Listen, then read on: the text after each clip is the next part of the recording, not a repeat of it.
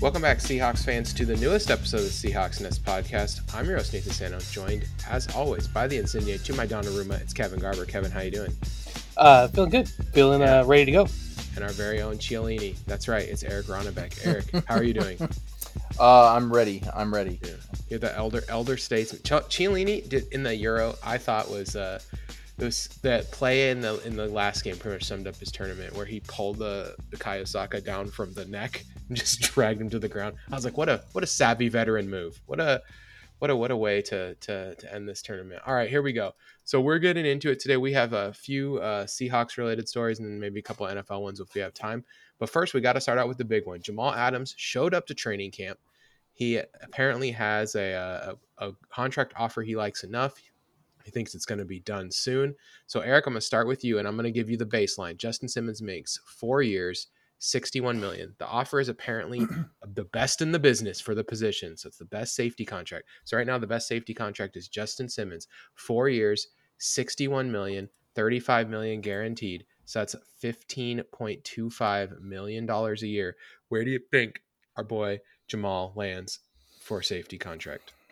I feel like it's going to be somewhere around the 16 and a half per year, just because I don't know if So you're thinking 466. Do you think the guarantees are higher than 35? I do. I think Schneider's going to try and keep it down on the guarantee on the overall the money and the cap and what it's going to cost. So I think that the guarantees will make way for not paying him 18 million.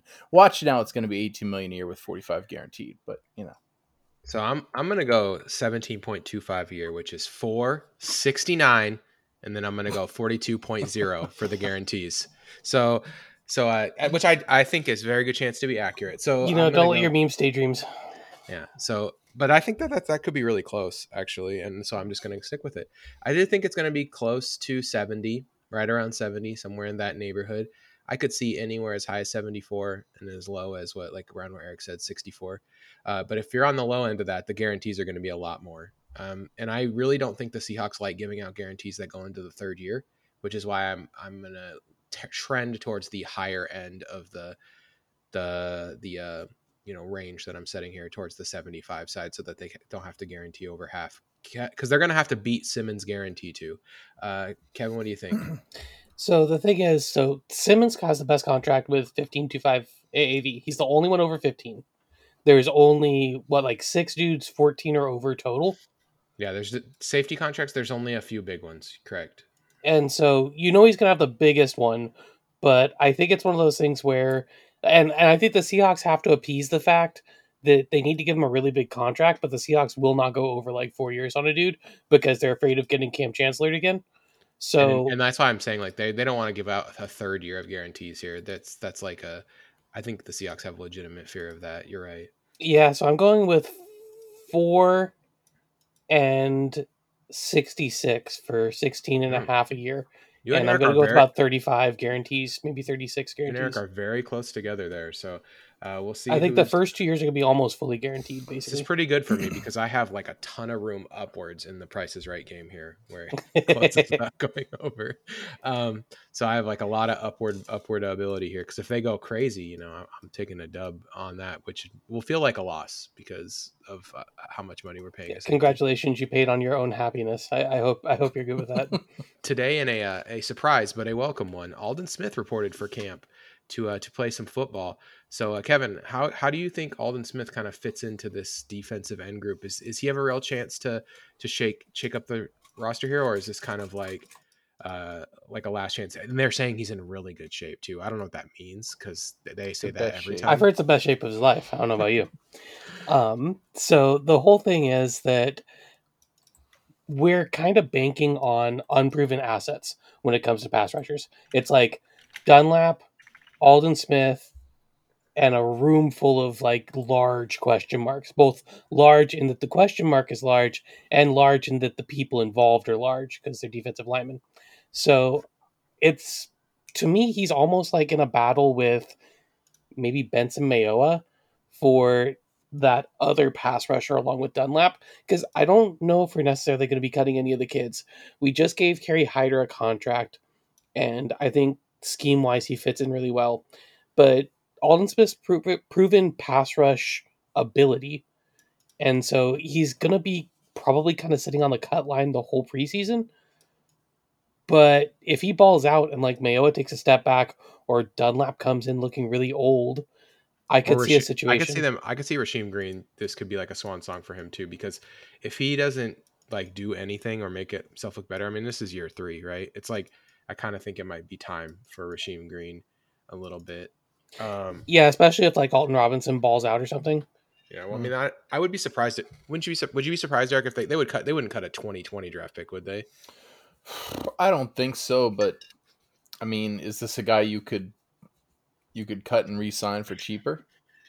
Is there any sort This of is a It's going roster to be spot hard. bench It's play. going to be hard to cut Alton Robinson and get him back. I don't know Taylor Exactly. maybe, but Alton Robinson though, yeah, I don't think you can get him back. I don't think because- Taylor's out. I think we've kind of been saying for a while that this could be Rasheem Green's last go round, but it could also be sorry, what's his Collier. name? Yeah, Collier, the guy who he had a really good year last year according to Pete, but I don't know how much of that is just Pete saying Pete stuff.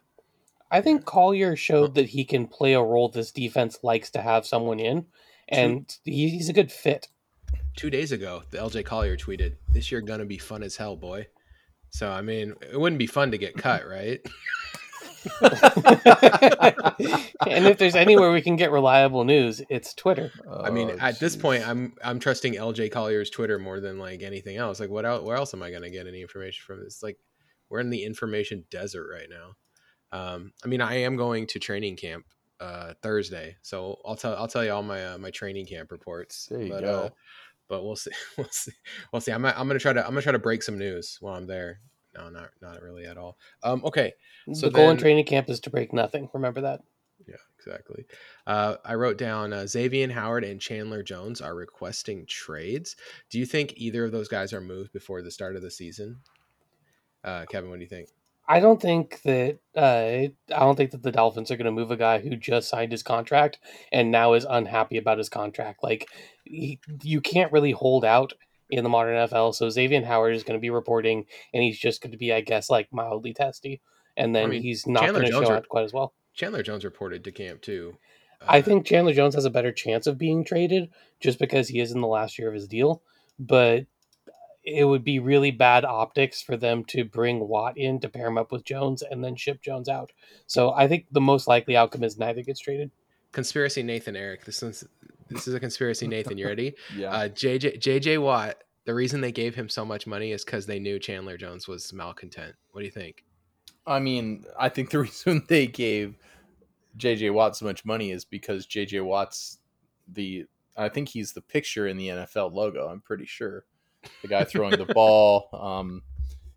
He's everything. He's the Picture hero. in the NFL. Really, I thought that was Ed Hockley. No, I thought it that was. is I thought it was Cletus. it is 100% JJ Watt because The I don't know if you NFL know robot? this. He is a hero. He does everything. The guy is super humble. He lives in a cabin. I don't know if you guys know that. This is Eric's yearly JJ Watt swatting. Chandler Jones, I think he gets moved because he's very unhappy, and why not? There's enough guys out there where they could fill holes with dumping his contract and picking up Justin Houston and a bunch of old guys who could do much better for them. I hope they're not that smart.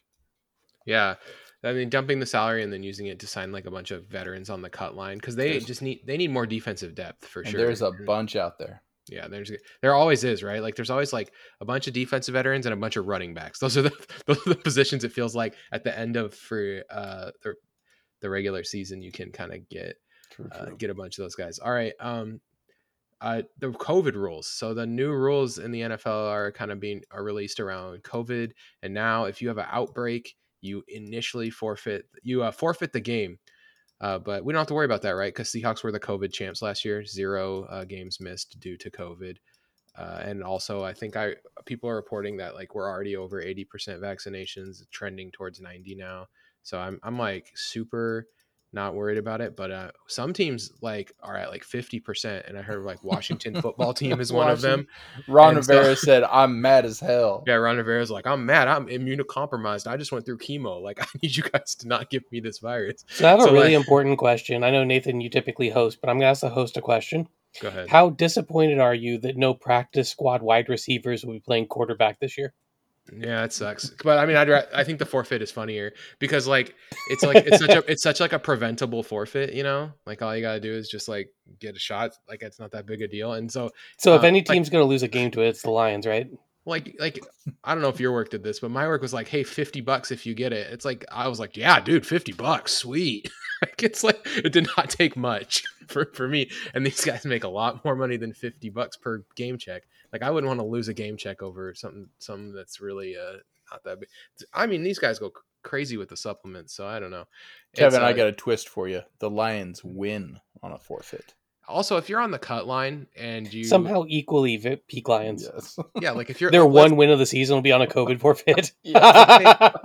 Let's say Kevin, yeah, exactly. Kevin, you're making that Alden Smith Benson Mayoa choice, and one guy is vaccinated, one guy's not. Like you're like gonna pick. That's Easy, going to matter. It's going to easy. matter to which guys get cut and which guys don't, and because those guys they only have to get tested every 2 weeks. They don't have to sit out as much. There's just a bunch of legitimate football advantage to having your guys vaccinated. So anyway, Not to mention surprise like false positives on the Friday before game day and stuff, not having to deal with that. Like, Yeah, well, they're not changing the days of the games now. Like it won't be like last year where the what was it, the Ravens they played on like oh my goodness. Thursday and then a Wednesday. Like it was like This one secret coaches hate. all right, Eric, I have one more thing for you. Puna Ford tweeted on July 21st, had 2 salads today on accident. Has that ever happened to you before? Never have I ever. This is right up there with what was it? Chase Edmonds came out and he said, and I gotta track down Chase Edmonds because he said I've bulked up and lost weight. What? This is from the Cardinals tweet. He said I've lost weight and bulked up, and I'm like, man, I'm trying to do that, and I've been told you can't do it. I'm bulking up. But I'm not losing weight. Yeah, so we gotta have Chase Edmonds on the show. I gotta figure that out. Dude, had 2 salads today on accident might be one of my favorite things I've ever seen in my life. On accident. Not on purpose, Eric. On Whoops! accident. Oops! Does that mean it was like the the Oops All Berries Crunch Berry, except it was Oops All Salads. It's like he got a salad for lunch, and then he went home and he was out for dinner or something, and he got another salad. And he was just like, he's got the second salad and he's eating it, and he's just like, oh shit. He ate out twice. 2 salads today, and both meals came with salads. He's not just making a salad. He's just all disappointed in himself. All right, let's get into it. NFC South this week. Let's start off with the Falcons. The Falcons went 4-12 last year, adding Seahawks legend Mike Davis, Duron Harmon, Eric Harris, Brandon Copeland. They lost Keanu Neal, Alex Mack, Darqueze Dennard, and Charles Harris, drafting Kyle Pitts, Richie Grant. Also, they lost Julio Jones, Jalen Mayfield. Seahawks connection. They have linebacker Emmanuel Ellerbe on the squad. Eric, what do you think about the Falcons this year? We're almost done with these division previews, and coming to me first on these to kick us off, it's always such a joy because what can you say about the Falcons? They lost they lost 5 or 7 games last year, 7 games to less than 5 points. They fixed that by their offense not getting all that much better. They did re-sign Younghoe Koo, which is probably their best thing they can do. He lost his shoes though in that Jeep theft. So he was so upset about his cleats too. He was like, "You can keep the Jeep, just return the cleats, man." Oh, is that the source of his power, you think? It's like Samson losing his hair, yeah. Yeah, its strength is in his hair. So Matty Ice is still on this team. The Falcons did not get better in that department. We are going to be starting the Kevin Garber tells Eric all about Kyle Pitts watch. That's coming up. Where I'm going to watch him and be like, yeah, David can say stuff about him too. He's that exciting. Yeah, I'm sure that's going to help that team, but I don't really think it's going to propel them too much farther than they need to be. See you later, Julio. We didn't really get much for you, man. I have this Falcons team just being a team that gets no higher than 7th in the NFL draft and don't make the playoffs. And I have them 7 wins this year. 7 wins, okay. 7-10. I'm really close there with you. I have them at 8-9, and it's a lot of the same thoughts. Like this team was not that bad last year, not as bad as their record indicated, but they also their offseason made them slightly worse. So it's like, yes, they weren't as bad as they thought, but they're not going to get that much better because they didn't have like a really great offseason. Kyle Pitts is good, but there's only so much you're going to get from a tight end. And I think that like I've been working on my my fantasy projections. You know, I've started my composite and now I'm working on the one set that I make for myself. And I was like looking at this offense and I was like, they're going to throw a lot. The Falcons always do. And I was like, who's going to get all the yards that were vacated by Julio last year, you know? And I just decided like Russell Gage is going to have almost 1,000 yards. I'm just like, yeah, that's what's going to happen. But that's not good. Not good when you have like Zacchaeus Olamide needs to play a role, and you're probably going to play a lot of 2 tight ends with Hayden Hurst and Kyle Pitts, who are good players. But this offense will move the ball. The defense is meh. They did not get better. They did nothing to get better. They did not. I don't think Richie Grant is the answer. I'm just going to say that. And so, yeah, this is a real average team, 8-9. But they did add Jonathan Ballard too, another Seahawks legend. All right, Kevin, what do you think about the Atlanta Falcons? Well, as we talk about players that they lost last season, I don't think we can count Darqueze Dennard and DeMonte Casey because they didn't really play for them last season very much. So it's only kind of a loss. Julio Jones, of course, is a really big one. But something I think is getting overlooked is they had a sizable upgrade on offense in the form of Arthur Smith taking over as head coach. And I do think a 2 tight end set with Kyle Pitts and Hayden Hurst with Calvin Ridley on the outside can work really well in the style of offense that Arthur Smith runs. I think that's a really good fit. I also think it's a really good fit for Matt Ryan's skill set. So if he's going to have a late career resurgence, I think this gives it a really good chance. The problem is that their defense is still really bad. And by really bad, I mean terrible. They've got they're hoping that Darren Hall can come in and take over, or Kendall Sheffield and Isaiah Oliver can take huge steps forward. I mean, there's a decent amount that you can rely on. Maybe AJ Terrell taking a step, but it's just a lot of giant question marks in the secondary. But to support that big question in the secondary, at least they don't have a good pass rush because they're relying on Dante Fowler to do something. And unless you also have the generational talent at defensive tackle that is Aaron Donald, then like you just can't count on Dante Fowler to do things. So their defense is going to be bad, but I think their offense is going to be interesting and good enough that they'll put up enough points to make some wins. So I have them at 9-8.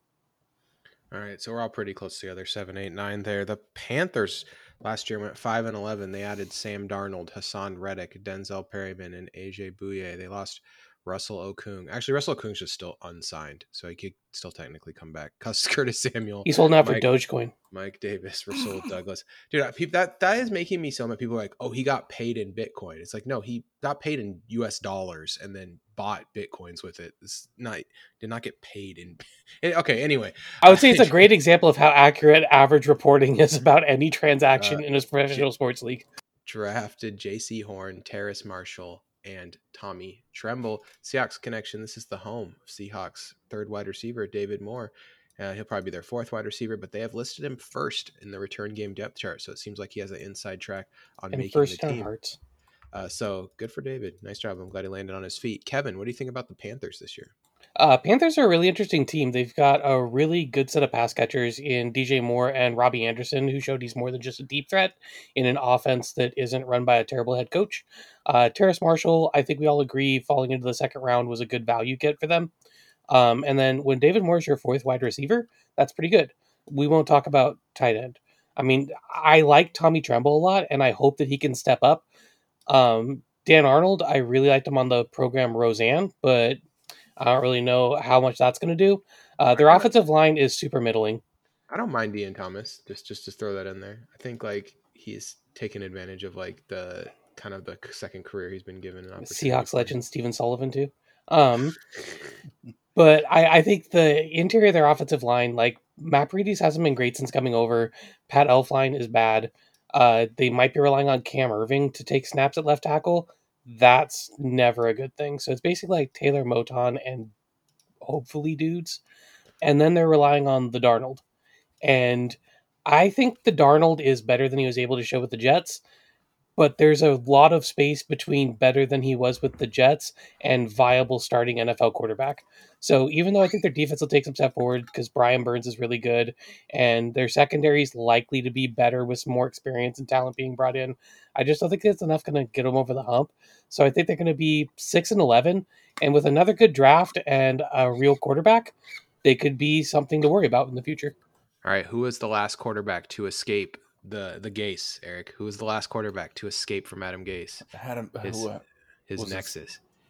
It's Ryan Tannehill. Ryan Tannehill, yeah. Was it And really? I mean, I don't know. And I don't know. Ex-Texas A&M wide receiver Ryan Tannehill. And I don't know if you know Ooh, what that's why I don't happened know. after he escaped the Nexus, but he got a lot better. And Yes, I he think this did. team actually has quite a bit of talent all over. I agree with Kevin. They need to re-sign Okung is what they need to do, because they need to just That make a big difference, yeah. solidify this offensive line with one more guy. If they did that, I would feel good about putting them in like a fringe playoff contender zone, because I do like a lot of the pieces they have on offense. They have great skill position players. I think the Darnold can really turn it around under much better coaching, Joe Brady and Matt Rule. This defense is young and good. I like Chin a lot. I love Brian Burns. And I think Hassan Reddick coming in just will provide like a nice steady presence in the center of this and Denzel Perryman. Like they brought in a couple veteran defenders to sit in the middle of the field and like keep the kids in line, which is exactly what I think this defense needed. So I expect them to make kind of a big jump there on defense. And yeah, I mean, they were in a lot of close games last year, and they had Teddy Bridgewater, and so they couldn't, having Teddy Bridgewater go for game-winning drives is going to be disappointing. At least Sam Darnold gives you a shot there. He's steady Teddy, not big play Teddy. I love their draft. J.C. Horn, Terrace Marshall, Tommy Tremble. I think they made a lot of picks that I really, really like. And so for me, I went with 9-8.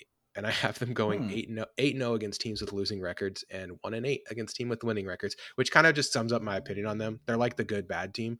If they sign in their offensive line, though, I think they might be able to pull off a couple upsets in those close games and maybe get themselves into kind of like I said, a fringe wild card. But they're not quite there yet. And next year, if they just draft like kind of what where they draft like a quarterback in with their top 10 pick, and then they trade up and then they get an offensive lineman somehow, they'll probably be really good next year. They're either a year away or a signing away. So yeah, that's what I think about the Panthers. Eric, what do you think? Our review of the Panthers is very, very, very close, because I also had them at 9-8, beating all the bad teams. Because if you look at their schedule, that's kind of the telling factor, and having like one good win in there. But then I thought that's not really likely. No team does that. Teams always surprise. So should I drop them to 7-9? So I went through the schedule again, looked at it.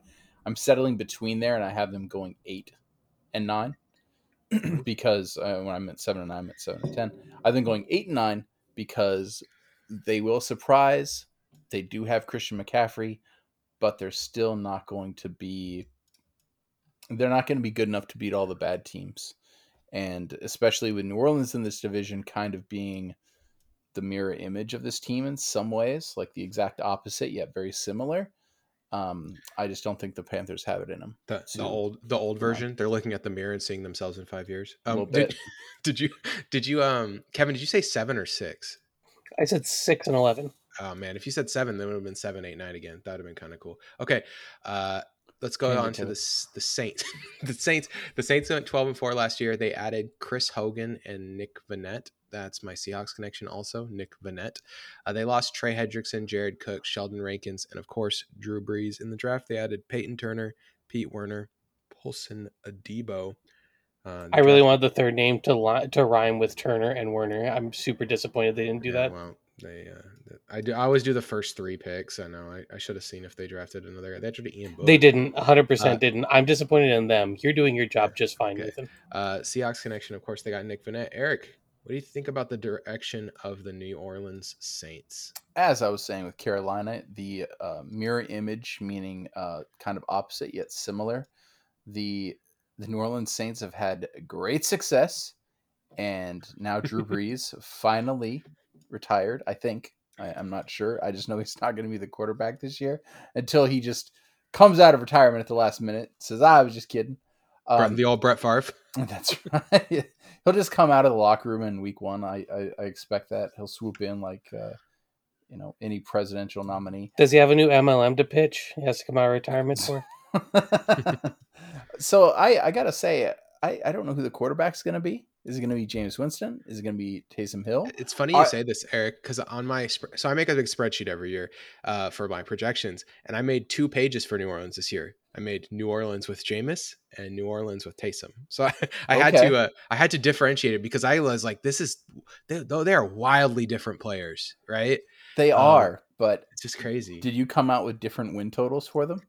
No, they're gonna suck either way. Okay, so I think because of their defense, because of Alvin Kamara and Sean Payton being their coach, I think they have a very good chance to be decent. Squeeze out more wins than you think. Squeeze out more wins than you think, but it's funny. No matter who the quarterback is, it's going to be the same. They're just going to find different ways to lose, and they're going to beat teams you didn't think they would and lose to teams you didn't think they would. So for that reason, I have them at a very, very optimistic 10-7. All right. So Sean Payton has had quarterback. Sean Payton has had several 7-9 seasons in his career, right? But at the end of the day, there's one thing he always had, which made him never go into the full tank. He always had Drew Brees, and they don't have Drew Brees anymore. And I do think that Sean Payton's very secure in his job. And my theory here is that this is a good defense, but I suspect at some point people are going to get suspiciously shut down. Cameron Jordan's calf is really tight and he needs to just sit out for a couple weeks. Oh, old Malcolm Jenkins, his hamstrings are tight. We can't play him anymore. It's going to be garbage like that keeps guys out of the game. And all of a sudden, this team at the end of the year is just going to go into the tank. I have them losing like 10 consecutive games to end the season. It's because I just really think that they're going to realize this is not the year, right? This is not our year to be good. And so we're just going to shut it down, go into the tank. Our last one, I think actually it's 7 straight games because they're going to beat the Eagles in week 11 because they're really bad. So yeah, and I just don't like you said, Alvin Kamara is good, but Michael Thomas starting on the pup, there's no one to throw to on this offense.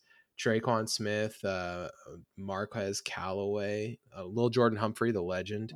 Yeah, and people are talking themselves into Adam Troutman is a good fantasy play, and if Adam Troutman's good in fantasy, it's because he got 110 targets. It's not because he's good. It's because there's no one else to throw the ball to. It's just there's nothing else for them to do. I do think Taysom Hill's more likely to start, though, because if there's no one to throw the ball to, play the running quarterback, right? That makes sense to me. I do think they would be slightly more successful with Taysom Hill, but I do think they're going to go full tank, try to get a young, strong rookie quarterback from next year's class. This is a big contender for going for number 1 pick. I'm at 4-13. Ooh, so, way different than my take. Go ahead, Kevin. I'm going to kind of fall in the middle here. So my issue is they lost Trey Hendrickson at edge. They lost Janoris Dake at corner. They lost Sheldon Rankins at D tackle. They lost Emmanuel Sanders as their number 2 wide receiver. They lost the immortal Jared Cook as their tight end. They lost Alex Anzalone at linebacker, and they replaced them with Pete Werner. Yeah. So that's kind of the problem. They're relying on Peyton Turner, Pete Werner, and Paulson Adebo to come in and immediately provide really strong quality play as rookie defenders. They need to be depth though. None of them are starting. So I don't know. If Pete Werner's not starting, then who are their starting linebackers? It's not pretty. Yeah, that's ugly. Pretty. And then at corner, the corner situations Patrick Robinson is a pretty good nickel corner. When he has to play outside, he's usually not quite as effective. He's gonna have to play outside because it's either him or Brian Poole playing outside, and so that's a problem. That's a definite downgrade from Janoris Jenkins. And the other part of it that's quietly been happening without getting a lot of notice is the interior of their offensive line has been getting bad. Their tackles are still great. Teron Armstead, when he's healthy, is excellent. Ryan Ramczyk is probably the best right tackle in the NFL or close to it. But the interior of that offensive line is not super pretty. And if they're trying to institute some kind of a power run game with Taysom Hill, that can be a problem. And I do think it's probably going to be Taysom Hill because, like you said, Nathan, who's Jameis going to throw to? Traquan Smith? Let's Marquez see. Callaway when he's Who's not James? suspended. Who's Jameis going to throw to? Well, in week 1 they play the Packers, so Right. It's going to be Jair Alexander with the most touchdown receptions. Yeah, exactly. Like, it's not good. It's going to be a lot of dump offs to Alvin Kamara. Like, Taysom Hill can do that and provide the run threat. So I do think it's going to probably be Taysom. I do think their defense is going to take a step back and their offense isn't going to look great. I'm at 7-10. all right. So we kind of split by twos there. Um, last, but certainly not least, Tampa Bay Buccaneers. They added Giovanni Bernard and Raven Green. They lost nobody.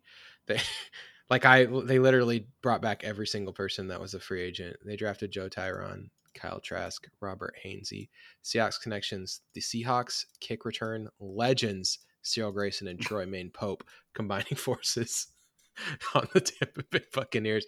Which one do you like better? Let's take a vote. Eric first, Cyril Grayson or Troy Maine Pope? Cyril Grayson, because we always said, man, if he just could run in a straight line, he'd be something special. So Yeah. let him run in a straight line down in the South. All right, and then Kevin, who do you like better? Troy Maine Pope, because everyone was so sad when he got cut, but he really is just a replacement level running back. All right, and then Eric, I have another one. I wrote a show note down and then forgot about it, and so I got to go back to the Saints for a second. You ready? Chad Sure. Johnson tweeted this at Saints. Hear me out. Even years removed, I'm still in better shape than 90% of these Earthlings, and I can play until my guy at Can't Guard Mike comes back. Don't need money or a contract, just a company car and a place to stay. Now, here's my question: would you pay Is Chad Johnson 20 homeless? Oh, Would you pay $20 to see Chad Johnson play for the Saints like right Yes, absolutely. I mean, he's gonna demand more when he gets to camp. Like, well, I wasn't serious. I need more money, but sign him up, bring him to camp. now? I Can't get any think worse that than Terrell Owens when he was a he, Seahawk. he said stuff is easy out there for wide receivers these days. I would get 300 to 400 yards per game. That's what he This is said. the wrong era to say that. Wait 40 years, Chad. All right. So anyway, Kevin, you're first on Buccaneers. What do you think about the Bucks? all right. So Tampa Bay, there's a couple of things at play here. They brought everybody back. They added a couple of youthful pieces on defense, with Joe Tryon adding to the pass rush mixture, and with a little bit more depth in the secondary. The only thing is, do we really think that the defense is going to play to the exact same level they did down the stretch last season? Like, I don't know if that's really a bankable thing. Same thing with the offense. Like, Bruce Arians' offense has been out there for a while.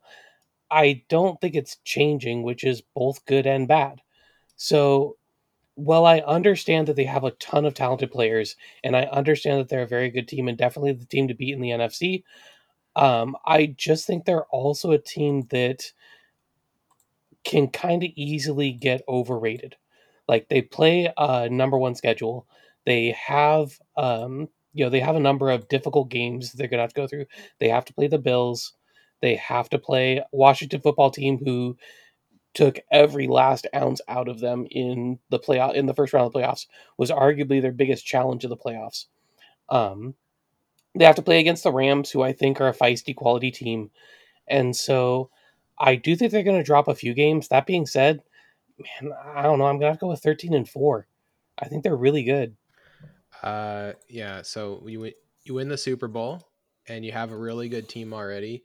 You feature basically top tier talent in every positional group. There is not one position group on this team where they are not rolling out just incredible talent. What couple things I really love about this team, the defense. Okay, some people get on Devin White because he Makes free flash seems to plays, but messes up easy plays. seems to freelance a little bit. I think this is mostly by design though, because they have Levante David, who is like Bobby Wagner's level of like rock solid in the middle of the field. So they're like, Devin, just go out and try to make a play on every single play. And if you screw up, who cares? Levante is going to clean it up. Like they have like the perfect mix of players to do stuff like that, because they have these guys that just mesh together perfectly. Like Devin White is an insane athlete and Levante David is rock solid. So like let's just go do that. Let's do some crazy stuff. It's like that everywhere on the field. And yeah, if there's a weakness on this team, it's running back. But like running back, they have 5 guys who I think are all pretty solid in CJ Procise. Yeah, So hopefully Keyshawn Vaughn got his COVID shot this year. yeah, because the Keyshawn Vaughn last year, man, he missed like the whole season with COVID IR. So CJ Procise got his ring though. Woo! he did get a ring. Yeah, go CJ. Yeah, Odd. for all 0 carries he got. But yeah, offensive line's great. Average athlete Tristan Wirfs. That's a Discord joke for everyone who doesn't in the Discord. But yeah, so they're awesome. They're a really good football team. Yeah, I have them at 12-5. They're excellent. They're Real question: quite does possibly Kyle Trask beat out Blaine Gabbert for the backup quarterback job?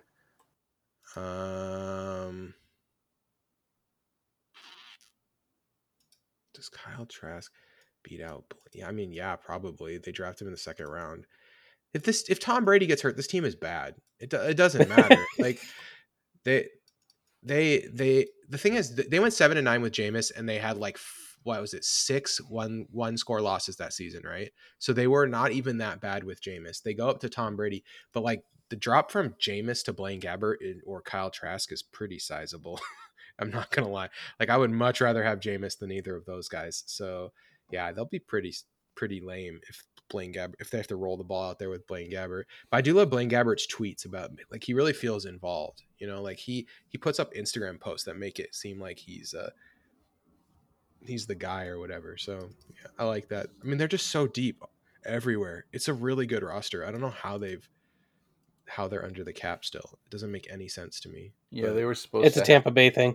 lose a bunch of players. yeah, they were supposed to. They were like you said, Eric. They had a ton of free agents, and it's like, oh well, they're going to lose 3 guys or 4 guys. We'll get overpaid, and I think like the market really worked in their favor, right? No one had cap room because of the cap went down, and so they ended up just being able to, offer guys a bunch of 1-year contracts, and everyone's like, yeah, I'll come back for 1 year and kick everyone. Yeah, I'll run it back with It's Tom stupid. for what might be Tom's last year, except he's a cyborg, so who knows? Yeah, why not? Eric? Did you see that fake video where he was throwing it into the jugs machine? Yeah, I turned it off. I was That was fake. That's fake. It's fake. I mean, it's a cool idea, and I bet you he could throw a football into a jugs machine. But I don't know if you know this, but that's just gonna fall over. There's no way you're gonna get it to stick in a jug machine like that. No, I ignored it, and then I hit it, and I was immediately disappointed in myself. All right, Eric, what do you got? What do you got for your record and expectations for the? Nothing more really needs to be said. I mean, I can't believe this team re-signed. Like, I guess Gronk, sure, why not come back? But I anticipated Antonio Brown going on to greener with money pastures, soon to leave. It's irritating. I have them also at 13-4. Yeah, let's just look at the list of guys that they got to bring back, okay? Because it is like pretty significant. They brought back Leonard Fournette, Antonio Brown. They franchised Chris Godwin, Rob Gronkowski, Shaquille Barrett, Nottingham Kong Su, Levante David. Levante David, by the way, 2 years, $25 million. What an awesome contract to get that guy under. And then like role players, Kevin Minter, Ross Cockrell. These guys are players that they play. That they'll play 20 snaps a game or something. These are real good, decent role players. This is the team to beat right here. It's unfortunate because it's Tom Brady. Although I will say, okay, I wrote this down as a question to ask you guys, and we have time to do it. So like, obviously our hate for Tom Brady was at a 10 for many years, mostly because the Super Bowl loss, and he just seemed kind of like but now Tom Brady comes out and he does all these things that make him likable. Do you think that Really? Tom Brady? Yeah, man, he's been out there working the funnies. He's being funny. He's doing a bunch of that thing with Aaron Rodgers where he's doing stuff to make people like him. Do you think that though this is actual Tom Brady, or is it just a marketing team like telling him what he needs to be saying? That's my question. Because like Tom Brady just seemed so uncool for so long, and now he seems like he'd be a fun hang, and it's just like there's no way this guy's fun to hang out with, right? I don't. My best answer is Tom Brady is a marketing team, so it's kind of the one side. It's Inception. That's what I'm saying. Tom Brady is a lab experiment on marketability, just post being a lab experiment on. Can we take if we have league average traits at a position, what's the most we can squeeze out of it? And the answer is Tom Brady's career. All right, Eric, what do you think? Is Tom Brady a cool hang now, or is he still the lamest? He's a semi-cool hang. You got to remember, he was with Belichick, and he wasn't allowed to have fun. He wasn't allowed to say much. I think he probably felt a little. He's the second coolest hang in his own marriage. This is fact, but I don't think he's a robot. But yeah, I think this. You know what? This is Giselle. This is Giselle just saying, "Tom, be more fun," and he's like, "Okay, baby." Plus, he's in Florida. He's now technically You think she's Tom like Brady is a Florida man. I like your Giselle accent, by the way. Do you think It's she's perfect. like? You think she's like? I was not going to judge. You're perfect. funny with the. She's like, you're funny with the kids, but why are you so boring on TV? Why are you so boring? All right, so Is she let's. What? No, she is not. She is not Greek. No, But that's not. Stop trying to parlay it into the Luca review. Is your, not is what your, my impersonation says. I think she's Brazilian, right? I know. Okay, Maybe. yeah. Maybe. Yep, she is. I looked it up. Eric's like, what part of Greece is that? That's right. Okay. Oh yeah, we're not at the last division yet. I almost had you guys do your playoff teams predictions and stuff. Okay, let's talk really quickly about the Packers. The Packers are back. I did my projection without Aaron Rodgers. I have them at 10-7 now and barely missing the playoffs. Did you guys change your Packers predictions significantly from last week? Or is it, no, because I still had them with Aaron Rodgers going 10-7 and fighting for the last playoff spot. Yeah. Okay. And then Aaron Rodgers, this deal that he made, I think is actually pretty clever, right? Like he gets a bunch of guaranteed money this year, and then he doesn't have to play in Green Bay anymore after this year. I think that kind of was a win-win as much as they could make it for both the Packers and Aaron Rodgers right there. And then they lose literally their entire offense because they've made it out of two players. Well, I mean, yeah, I was gonna say they only have Aaron Rodgers. If they didn't have Aaron Rodgers and Devontae Adams, they were going to be legit terrible. Like that, they were in trouble without those guys. But boys, not long before we're back to the 1980 Green Bay Packers. Here we go. Do you think Devontae Adams is joined at the hip with Aaron Rodgers, like wherever, like kind of the same way Gronk and Tom Brady are joined at the hip, like wherever Tom goes, that's where Gronk's going to end up? Do you think wherever Aaron Rodgers goes next season, like Devontae Adams is a shoe-in to sign with them? Because I kind of do. I don't. You don't think that? I don't. I think he understands that he needs an accurate quarterback in order to be able to show off his skill set because he gets open by running routes really precisely, and it's like a lot of timing. So he wants to make sure he's on a team where someone has that skill set, but I think he's willing to go to any team that will pay him good money to use that skill set. Yeah. What do you think, Eric? Do you think there'll be a package deal next offseason? I think it's likely, but not out of the realm of thinking that, someone puts up a lot of money. Because right now, this deal came out, teams are circling 2022. Denver is like, what do we have to do to get Aaron Rodgers next year? Say, there's a couple, and they're not going to get Adams if they get Rodgers. This is a fact. I think that the Broncos could work that actually. The Broncos, the Steelers, there's a couple teams that I feel like have the ability. The Patriots, unfortunately, is one that I think could do it, but they have to give up on Mac Jones. Man, you just table Mac Jones for a few seasons. Sorry, just had to. Are you thinking that Denver gets out of Von Miller's contract or something? Denver has ways to really easily clear cap. I'm not saying that they would be like palatable, but like they don't have a bunch of dead cap numbers for next year. Like they could, and we all have learned by now, right, that the salary cap is a lie, right? That as long as you don't have these huge dead cap numbers, you can kind of do whatever you want. And Denver is one of those teams in that situation where like they don't have a bunch of guys locked up to giant guarantees. So they could just clear cap by cutting dudes that they're ineffective or they don't want. And then when you bring in Aaron Rodgers, you can replace them with like cheaper talent that wants to play with Aaron Rodgers. And now that you get to play, here's the thing, cheap talent probably wants to play with Aaron Rodgers, but they don't want to live in Green Bay. Now they can live in Denver where weed is legal. Like it's such an upgrade from Green Bay, right? Like now Denver's actually a pretty cool city too. And it's got a major airport, so you can fly out to wherever you actually live. Exactly. It's also very cold, but there are places to eat that aren't a bar. Exactly. You guys a tavern. So like anywhere he lands is going to be more appealing to free agents than Green Bay. That's one thing I think that people just underrate is if you are a 23-year-old getting your first free agent contract, why would you ever want to go to Green Bay?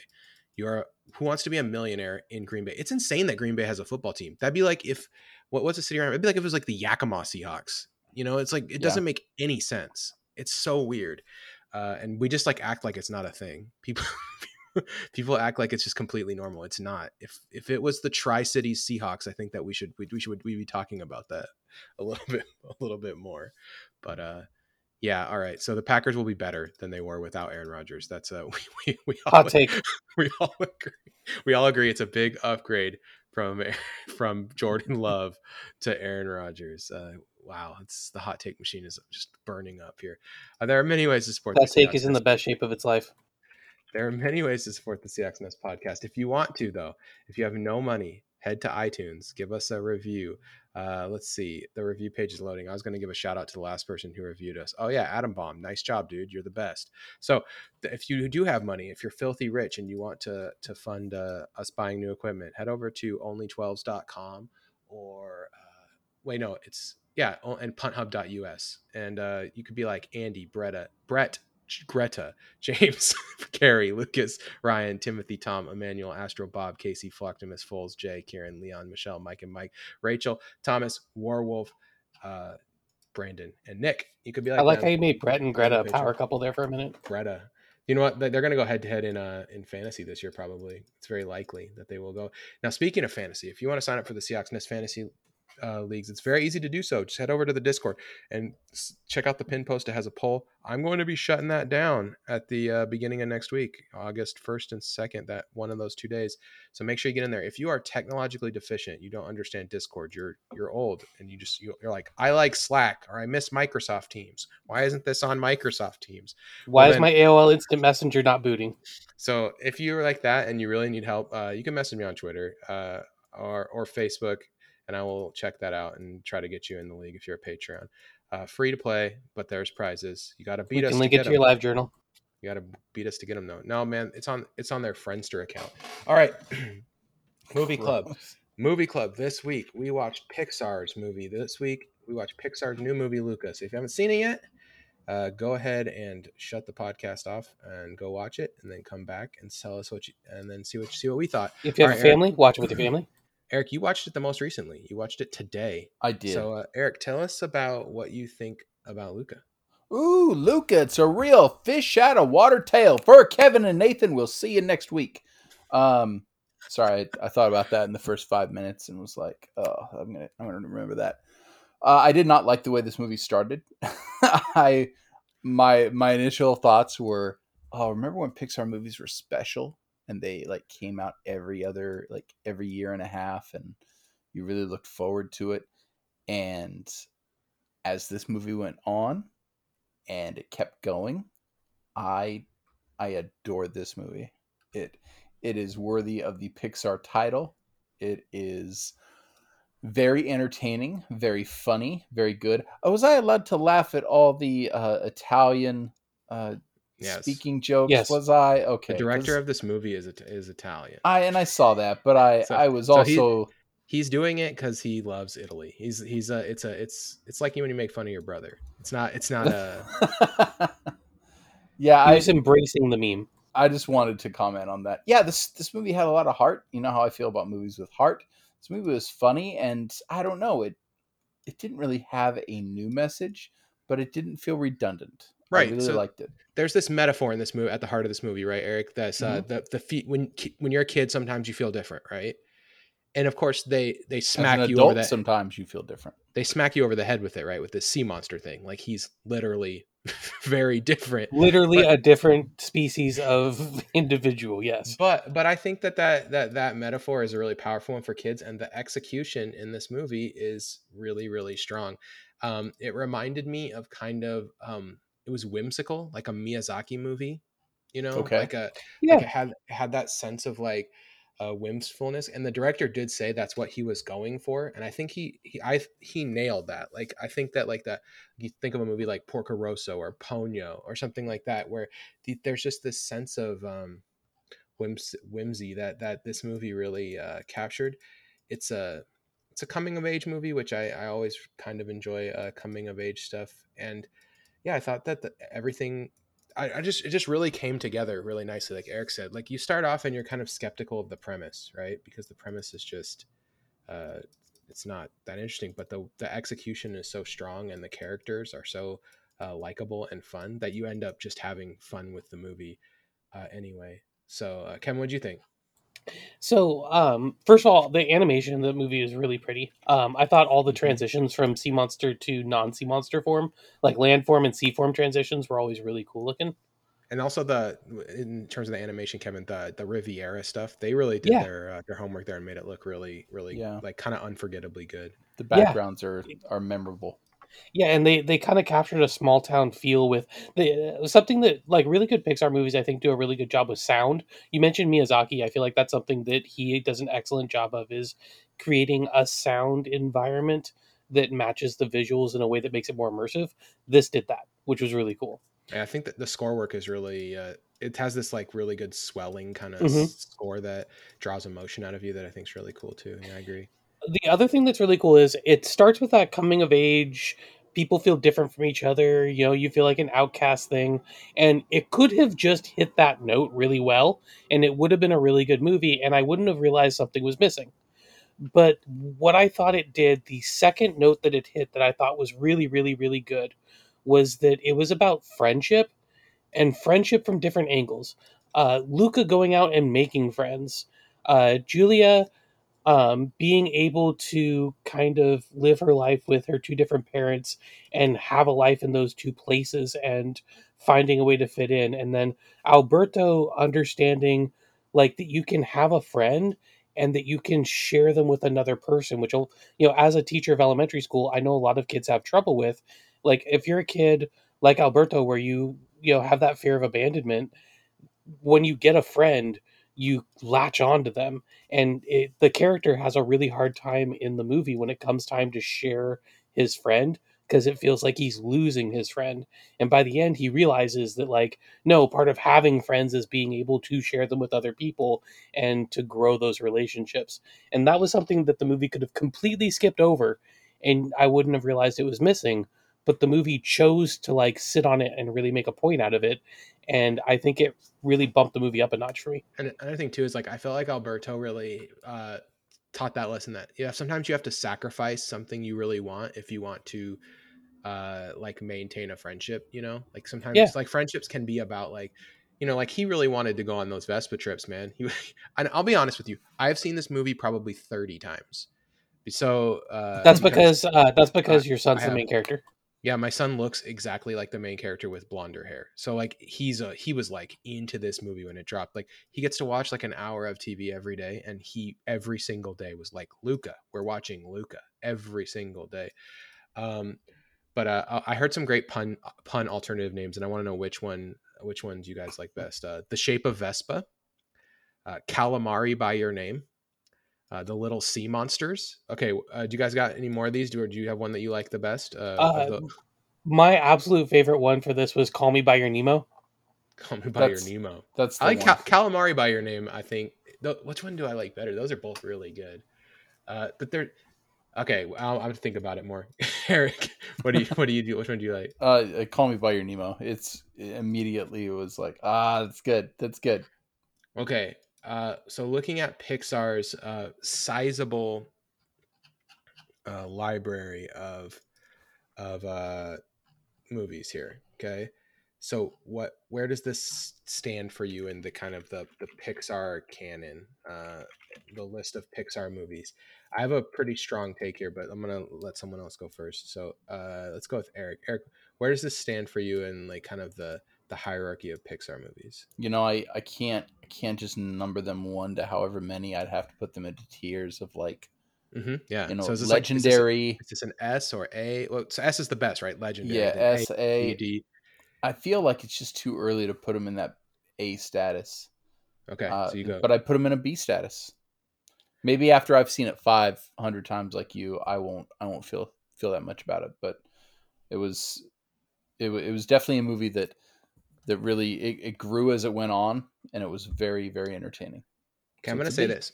Between 2011 and between summer 2011 and summer 2017, Pixar put out like 9 movies: Cars 2, Brave, Monsters University, Inside Out, Good Dinosaur, Finding Dory, and Cars 3.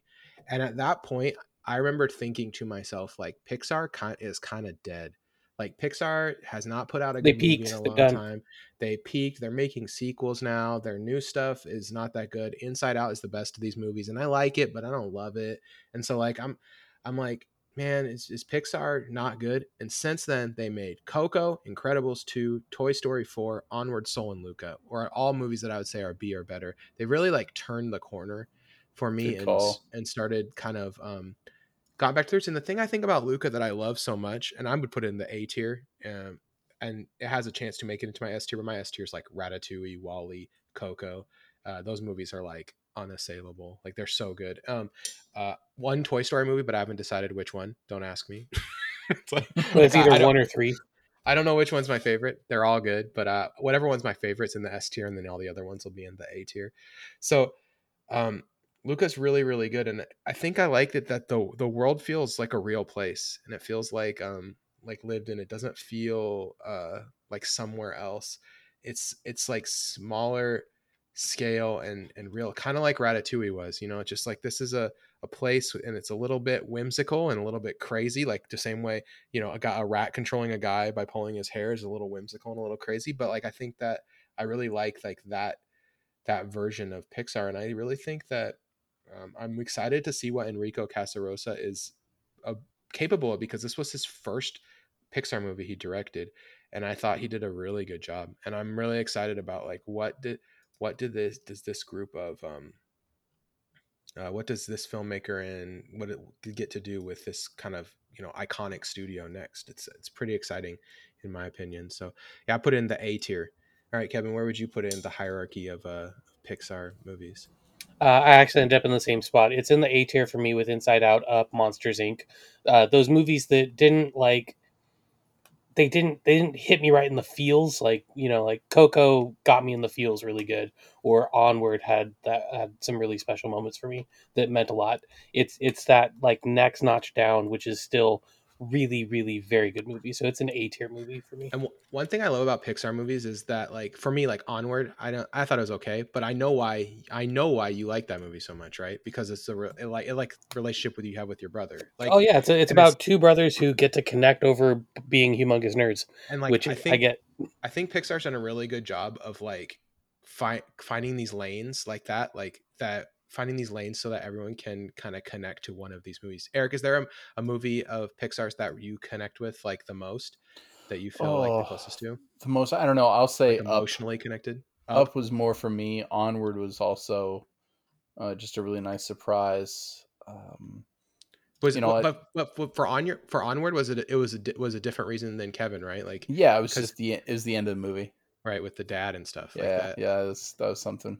I I really liked what you said about the S tier and how you defined it, because I can move Luca into the A tier. I think no problem. At least in time, or maybe after the show.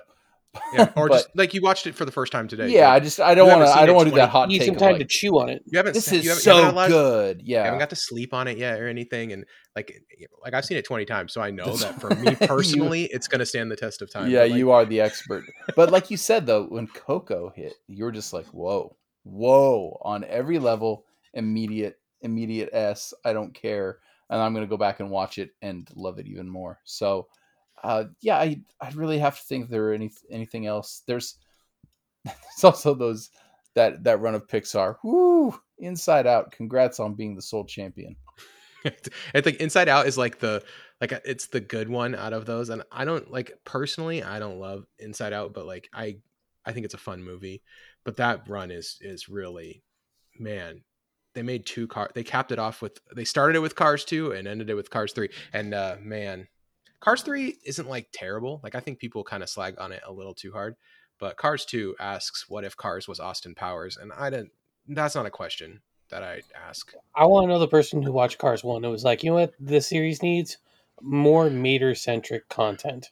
What about just the fact that, Ugh. like, let's have cars doing more things that need hands? Like it's like the movie makes is no sense. Like the cars don't have hands anyway. I don't know. It's not, and the thing is, it's not whimsical. Like there's nothing whimsical about anthropomorphic cars like zooming around and doing crazy stuff. I mean, it's I for don't. NASCAR fans. They don't know what whimsy is. Ooh, Gotta, ooh. they're very direct. You're right. Okay, so by the way, this week, send us your favorite Pixar movie or post your favorite Pixar movie in the Discord. For Eric, for Kevin, we will see you next week. Go Hawks.